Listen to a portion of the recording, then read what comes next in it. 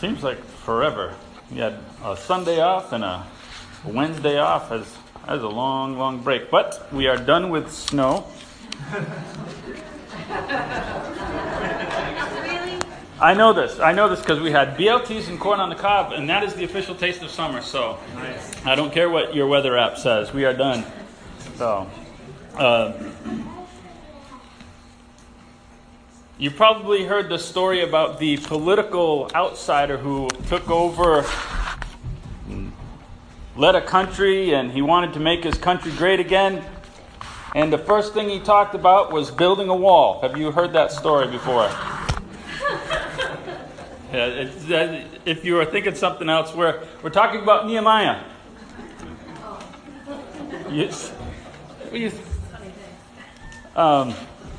No truth to the rumor that he ran on the slogan, "Make Israel Great Again." The closest Nehemiah ever came to politics was that he was the king's cupbearer, which meant he didn't just come and bring it, but he got a little special something, and he was basically the king's wine tester, and that was a signal if he dropped dead, you probably shouldn't drink what's in the cup. That was what it meant. That was his duty. That was his political job, right there. That's the history that he had with politics. And in the story of Nehemiah, and I know we're going way back. If you've been going through the daily reading, and I was like, well, I got a nice sermon all written up. I'm not going to write another one and throw that one away. So we're getting a kind of a little bit old story, but we're going to go way back about a week and a half ago to Nehemiah, and to talk about a little bit some of the stories and some of the things in Nehemiah and around Ezra and Nehemiah and all that history are things that we've kind of already talked about, and I don't want to repeat those sermons. For example, we've talked about the building of the temple and the metaphor for building the church. We're not going to really recover that ground. We've talked about the obstacles from outsiders and things like that when we talked about Ezra. We talked about the passion to overcome great obstacles when we talked about David. We're not going to talk about those things. And before we get into our lesson from Nehemiah, I want to just kind of briefly review history. Because when we read Ezra, Nehemiah, and Esther, we're talking about the same basic time period, but it kind of gets all confusing. Because you just kind of read through it, and it's like, there's a lot of Ahasueruses and Artaxerxes, and there's a lot of those guys, and you start confusing which ones, and there's a couple of different Dariuses, and it would have been nice if they could have, named their kids different things, so that we could know, like King Bob and King John, and some of those, so we could know who was who, but they kind of only had a couple of names that they named their kids apparently, and so it gets a little confusing who was what and where and when, and so I want to just really basically review what's going on before we get to Nehemiah. So when they came back from Babylon, this process takes about 90 years. You kind of think they came back, build it, and yahoo. And that's not what happened. There's a lot of work to do in the rebuilding of a completely destroyed city, especially when you're doing it by hand, right? And we talked about the opposition that they had and different types of opposition. So they first came back and they started the temple. That was the first thing they wanted to get that done. And we talked about the building of the foundation. And that process of stopping and starting and everything, that took the first 20 years. Now, during this, there was a break, and so they decided, well, I guess since we can't work on the temple, we can build some of our houses. So they started working on their houses, and the prophets Haggai and Zechariah come, and they said, oh, why are you working on your houses again? Let's get back to the temple. So there's that. That is all mixed into here. And so they likely resumed work on the city after the temple was done. And so there's this process of building a city again. And so when we were reading Ezra, and I mentioned this, between Ezra 6 and 7, there's a period of about 55 years that you didn't know was there. Like, what's going on here? Well, they're building. And nothing's really going on except they're building the city. And so Ezra comes back And Ezra came back to work really on their spiritual condition. And so the last couple of chapters really talk about some of the problems, not so much with their construction projects, but the people and some of the problems of sin that they were having. And when he comes back, he finds that Jerusalem's not finished. And so he sends a message back and says, there's a couple of things that have to get done. And so Nehemiah gets a memo. We need some more help. And Nehemiah's got an in with the king. And so he's sent back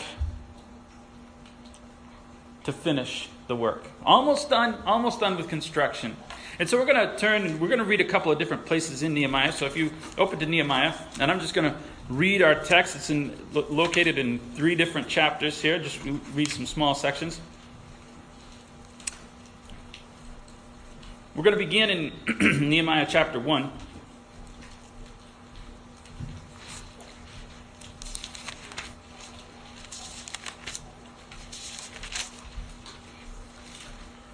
Beginning in verse 1, he says, "The word of Nehemiah, the son of Hakaliah. And it came to pass in the month of Kislev, in the 20th year, as I was in Shushan, the citadel, that Hanani, one of my brethren, came with the men from Judah. And I asked them concerning the Jews who had escaped and who had survived the captivity, concerning Jerusalem. And they said to me, the survivors who are left in the captivity in the province are in great distress and reproach." It means embarrassment, humiliation. "The wall of Jerusalem is broken down, and the gates are burnt with fire." And so this is the last thing that had to get done. They'd built the temple and they'd built the city. They built their houses and everything seems to be going good except for the wall around the city hasn't been built and the gates haven't been put back up. Nehemiah chapter 3 continues. There's a little bit of a longer section. So Elisha the high priest rose up with his brethren, the priests, and they built the sheep gate. And they consecrated it and hung its doors, and they built as far as the Tower of the 100. And they consecrated it. And then as far as the Tower of Hananel. Next to Elisha, the men of Jericho built. And next to them, Zachor, the son of Imri, built. And the sons of Hassanah built the fish gate. And they laid its beams and hung its doors with the bolts and the bars. And next to them, Meremoth, the son of Urijah, the son of Koz, and they made repairs. And next to them, Meshullam, the son of Berechiah, the son of Meshazabah, made repairs. Next to them, Zadok, the son of Baanah, made repairs. Next to them, the Tekoites made repair. But their nobles didn't put their shoulders to the work of the Lord. Moreover, Jehoiada, the son of Paseah, and Meshullam, the son of Besadiah, repaired the old gate. And they laid its beams and hung its doors with its bolts and bars. And next to them, Melathiah, the Gibeonite, and Jadon the Marathonite, and the men of Gibeon and Mizpah repaired the residence of the governor of the region beyond the river. Next to him, Uziel, the son of Harniah, one of the goldsmiths, made repairs. Next to him, Hananiah, one of the perfumers, made repairs. And they fortified Jerusalem as far as the wide wall. And next to them, Raphiah, the son of Hur, leader of the half of district of Jerusalem, made repairs. Next to them, Jediah, the son of Harumph. I don't know. That's as good a pronunciation as any, I guess. I don't know who names their kid Harumph. He made repairs in front of his house. Next to him, Haddish, the son of Hashbaniah, made repairs. And Malchijah, the son of Haram, and Hashab, the son of Pahath Moab, repaired another section, as well as the Tower of the Ovens. Next to him was Shallum, the son of Halashah, the leader of the half district of Jerusalem. He and his daughters made repairs. Hanan and the inhabitants of Zanoah repaired the valley gate. They built it and hung its doors with bolts and bars and repaired the 1,000 cubits of the wall as far as the refuse gate. Some of you might say dung gate. Oh, we'll stop there. A nice ending right there, right? Let's move on to chapter 4. Let's move on to chapter 4. We're going to even read a longer section here. So it happened when Sanballat heard that we were rebuilding the wall that he was furious and very indignant, and he mocked the Jews. And he spoke in front of his brethren in the army of Samaria and said, "What are these feeble Jews doing? Will they fortify themselves? Will they offer sacrifices? Will they complete it in a day? Will they revive the stones from the rubbish, stones that are burned?" Now Tobiah the Ammonite was next to him, and he said, "Whatever they build, even if a fox walks on it, they will break down their stone wall. Hear, O our God, for we are despised. Turn our reproach on our own heads and give them plunder to a land of captivity. Do not cover their iniquity. Do not let their sin be blotted out from in front of you, for they have provoked you to anger before the builders." And so we built the wall.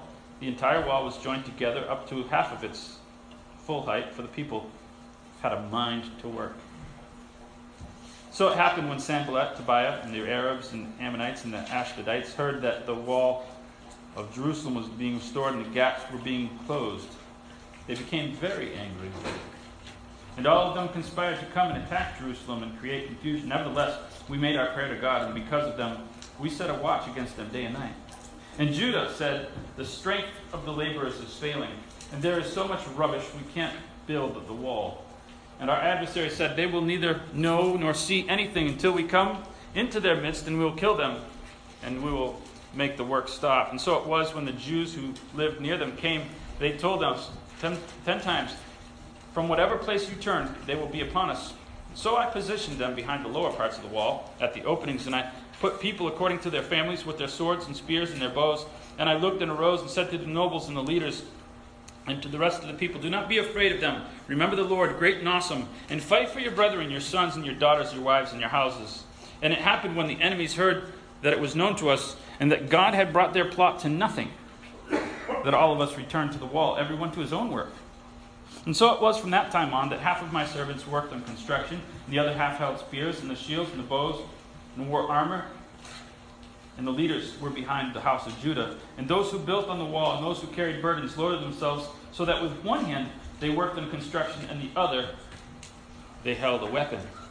And every one of the builders had his sword girded at his side as he built. And the one who sounded the trumpet was next to me. And I said to the nobles, the rulers, and the rest of the people, "The work is great and extensive, and we are separated far from one another on the wall. Wherever you hear the sound of the trumpet, rally to us there, and our God will fight for us."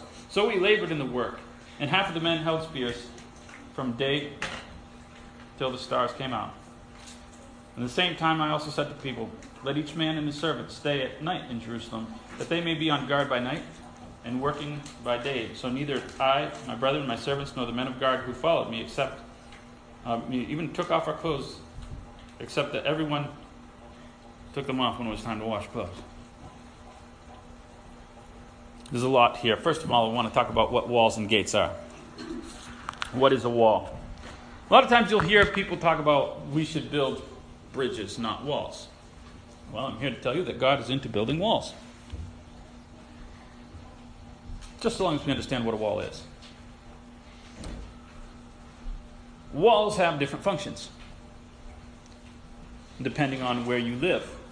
And we went to Berlin, and there, walls were to keep people in. Right? That's what the Berlin Wall was for, is to keep people in. But most places, walls are to keep people out. Right? Or to keep roofs up. That's the other thing that they're very good at doing. They're a means of keeping a person safe. Right? Countries have walls because it makes a good place to stop people who they may or may not view as keeping us safe. But it is more than that. A wall is a way of preserving an identity, a cultural identity. If you look at aerial photos, a lot of times you can tell where the border of a country is. And you can tell that there is a difference, a dramatic difference between the ideology and philosophies of those two countries just by the difference at the border. One of the most interesting places to look at is on one island. If you look at the border of the Dominican Republic and Haiti. You Google that and look at the difference. And you can see that one country doesn't mind clear-cutting their entire forest. And it's just empty mountains in Haiti. And you can look at the Dominican and you can see just how beautiful it is. Just like what a wall did. What one wall did. And one has a particular identity, and obviously another has different values. And that's what a wall does. What it means to us.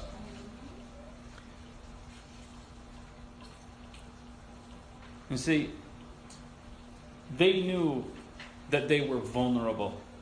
They knew that their way of life, not just their safety, but their way of life and their identity was being threatened.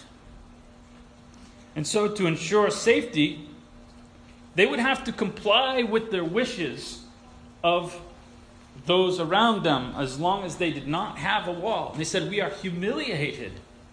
We're unsafe, but we're humiliated. And several times throughout here, in chapter 4, verse 7, when they started building the wall, you see that they became very angry. Oh, at first they just mocked. At first they just made fun when they thought it wasn't going to work. But you see that once it starts being successful, once the people around them start realizing that they're losing their influence in Jerusalem, that the gaps are starting to get closed, we're going to have less influence inside Jerusalem. When this wall gets built, they become very angry. Because these people are going to be able to control their identity. And we will lose that. The church has a culture that was designed.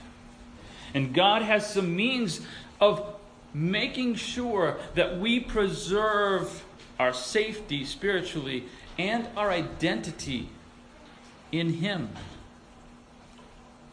But God didn't just build walls. He built gates. A lot of gates. There's a lot of gates. Gates are made to get in. Gates are for getting in. And so God has a means by which people enter. Walls and gates have different functions. Jesus talked about groups of people. He says, enter by the narrow gate. Come in at the gate. And he said, those who come over the wall are what? What are they? Thieves and robbers. People who do not want to come in at the gate are people who want to take. They don't want to do things the way God wants us to do. They're not interested in the identity. They're interested in controlling the identity and changing it. They don't want to do things the way God wants. They want the benefits, but they don't want to change. And so there are rules and there's behaviors that God has established.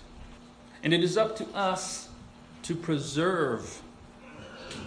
And that is our job, to build and to defend and to preserve this identity, the culture that God outlines in here. And I want to look back into our text and notice just a couple of things as we that we went through. There's interesting notation to compare a couple of different groups. In Nehemiah chapter 3, verse 5, it talks about the Tekoites. And different versions say it different ways. Actually, like a different translation than the one I have. That says, next to them, the Tekoites made repairs, but the nobles would not stoop to work for God, would not lower themselves to God's level to work. That was beneath them. The nobles of Tekoa. Tekoa was a small village, and shepherds lived there. Common, ordinary shepherds, people considered the lowest on the employment rung. And their nobles were too important to contribute. We are too good for this. And yet, we read a little bit later that the ruler Malchijah from Beth Hakkerem worked. Beth Hakkerem was, it's actually, now it is a prominent military, or was a prominent military site. It's just a weird, strange mountain. It's like a perfect cone.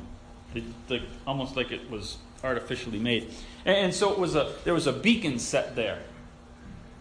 And they had a trumpeter. It was kind of like a post for alerting the city of Jerusalem because of its proximity to it and its height. And it was just a great place to have a military outpost.